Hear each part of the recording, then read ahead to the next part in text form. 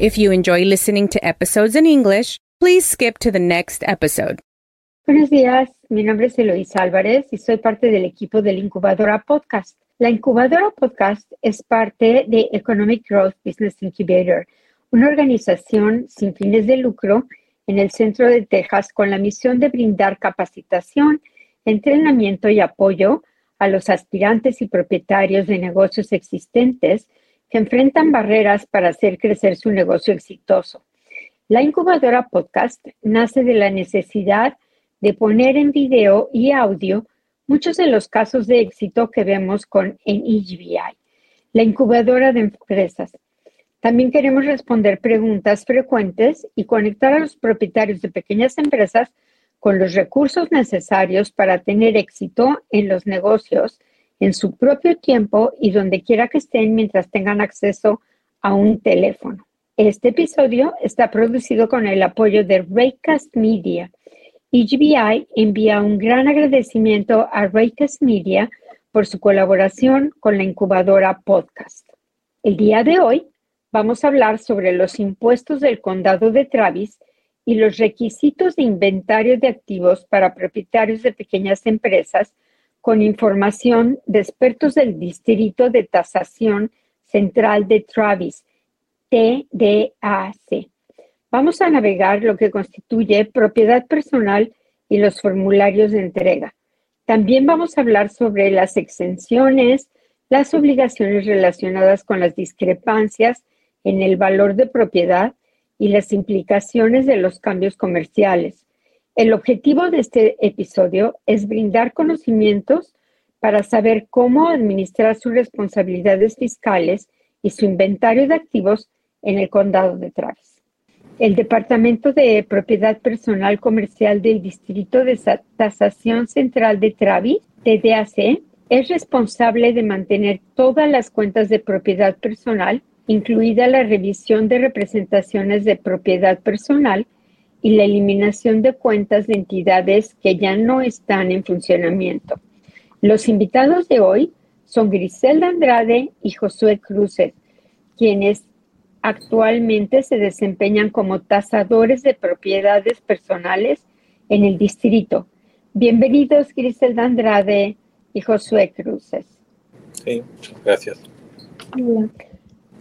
Josué, ¿nos puedes contar un poco más sobre el Distrito de Tasación Central de Travis y lo que hacen? Sí. Bueno,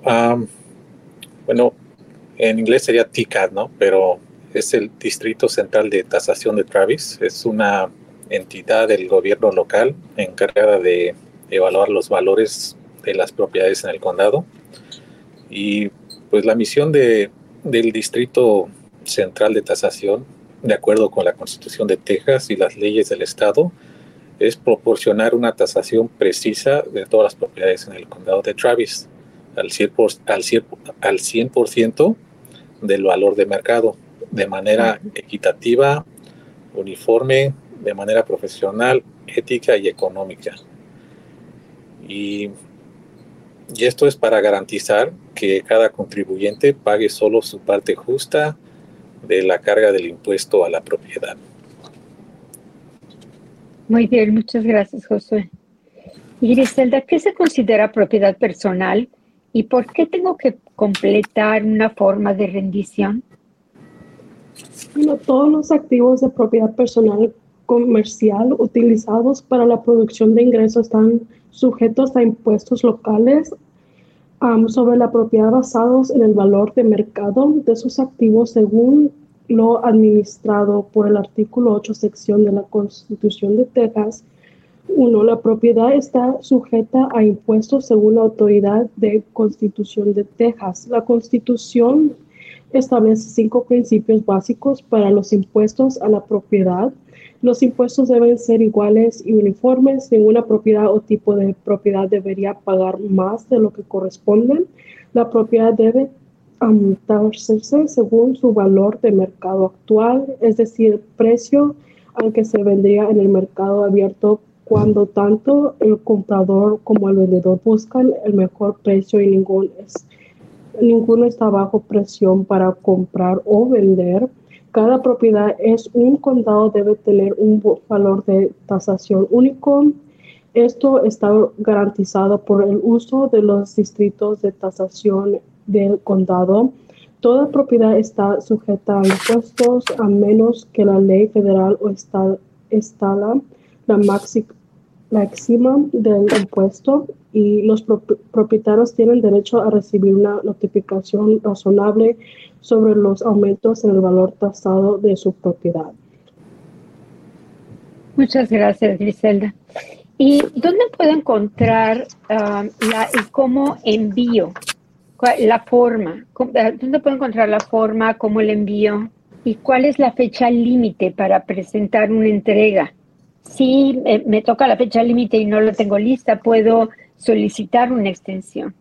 Si las solicitudes recibidas antes del 15 de abril se extienden automáticamente hasta el 15 de mayo. Nomás tiene que mandarnos un correo electrónico a renditions@tcadcentral.org o por correo postal utilizando el formulario de solicitud de extensión de interpretación que se encuentra en nuestro sitio web. La dirección postal se puede encontrar en el formulario. Muchas gracias. ¿Y qué sucede si no completo una forma de rendición? Los impuestos sobre la propiedad de Texas exigen que los jefes de tasaciones impongan una multa del 10% a las empresas que no entregan oportunamente sus bienes personales, comerciales, utilizados para la producción de ingresos. Muchas gracias.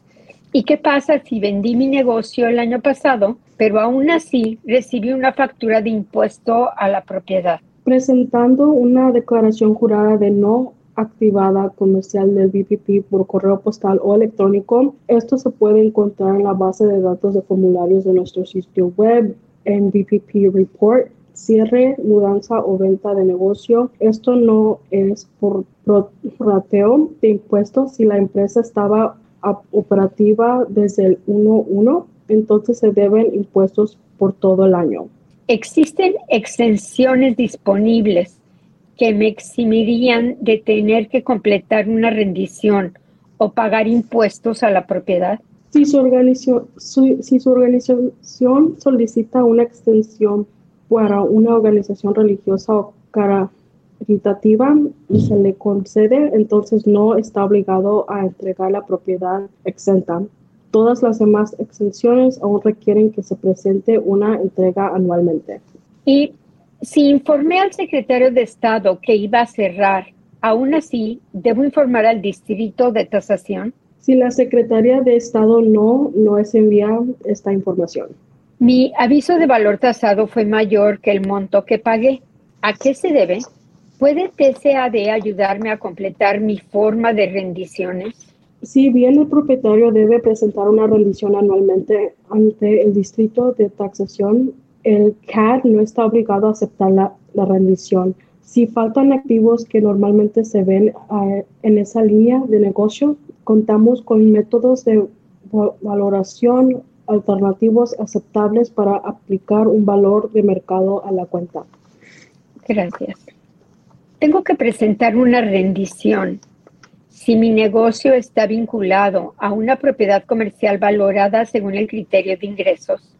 Si el vehículo se utiliza para fines personales y comerciales, se considera un vehículo de uso mixto y está sujeto a impuestos. Sin embargo, los propietarios pueden solicitar una extensión para este vehículo. No estoy de acuerdo con el valor de mi propiedad. ¿Puede TCAD ajustar mi valor sin que yo tenga que protestar? No, una vez que se ha establecido el valor de mercado y se ha enviado por correo un aviso de valor tasado, la única forma en que TCAD puede revisar las cuentas para realizar posibles cambios es una protesta activa registrada para el año en cuestión. ¿Cómo podemos encontrar más información? Ya sé que me ha dicho muchas veces que yendo a su website, pero ¿puede, por favor, repetirnos su website?